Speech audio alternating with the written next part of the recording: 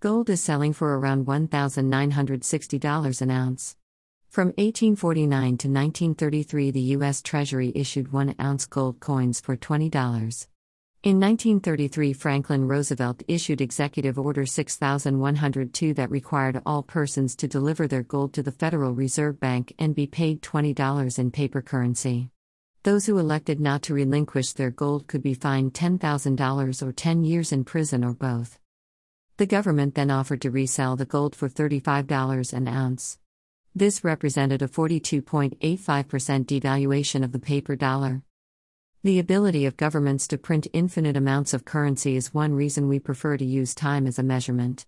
As Iron Man Tony Stark's father tells him, no amount of money ever bought a second of time. You can print money, but you can't print time.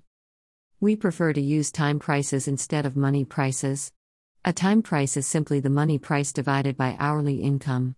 Money prices are expressed in dollars and cents. Time prices are expressed in hours and minutes. There are 4 reasons that time is a better way to measure than money. First, time prices contain more information than money prices. Since innovation lowers prices and increases wages, time prices more fully capture the benefits of valuable new knowledge.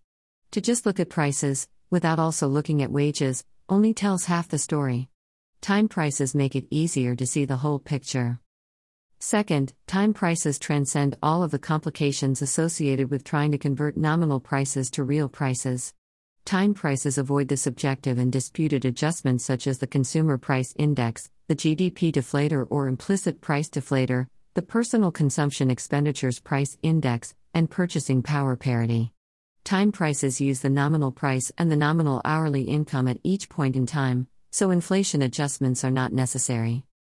Third, time prices can be calculated on any product with any currency at any time and any place.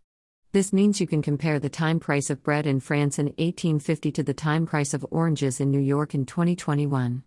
Analysts are also free to select from a variety of hourly income rates to use as the denominator to calculate time prices. Fourth, time is an objective and universal constant. The International System of Units has established 7 key metrics, of which 6 are bounded in one way or another by the passage of time. As the only irreversible element in the universe, with directionality imparted by thermodynamic entropy, time is the ultimate frame of reference for all measured values. Time cannot be inflated or counterfeited. It is both fixed and continuous. Everyone has perfect time equality with 24 hours a day. These 4 reasons make using time prices superior to using money prices for measuring resource abundance. They are really the true prices we pay for the things we buy in life. You can learn more about these ideas in our forthcoming book, Superabundance, available for pre-order at Amazon.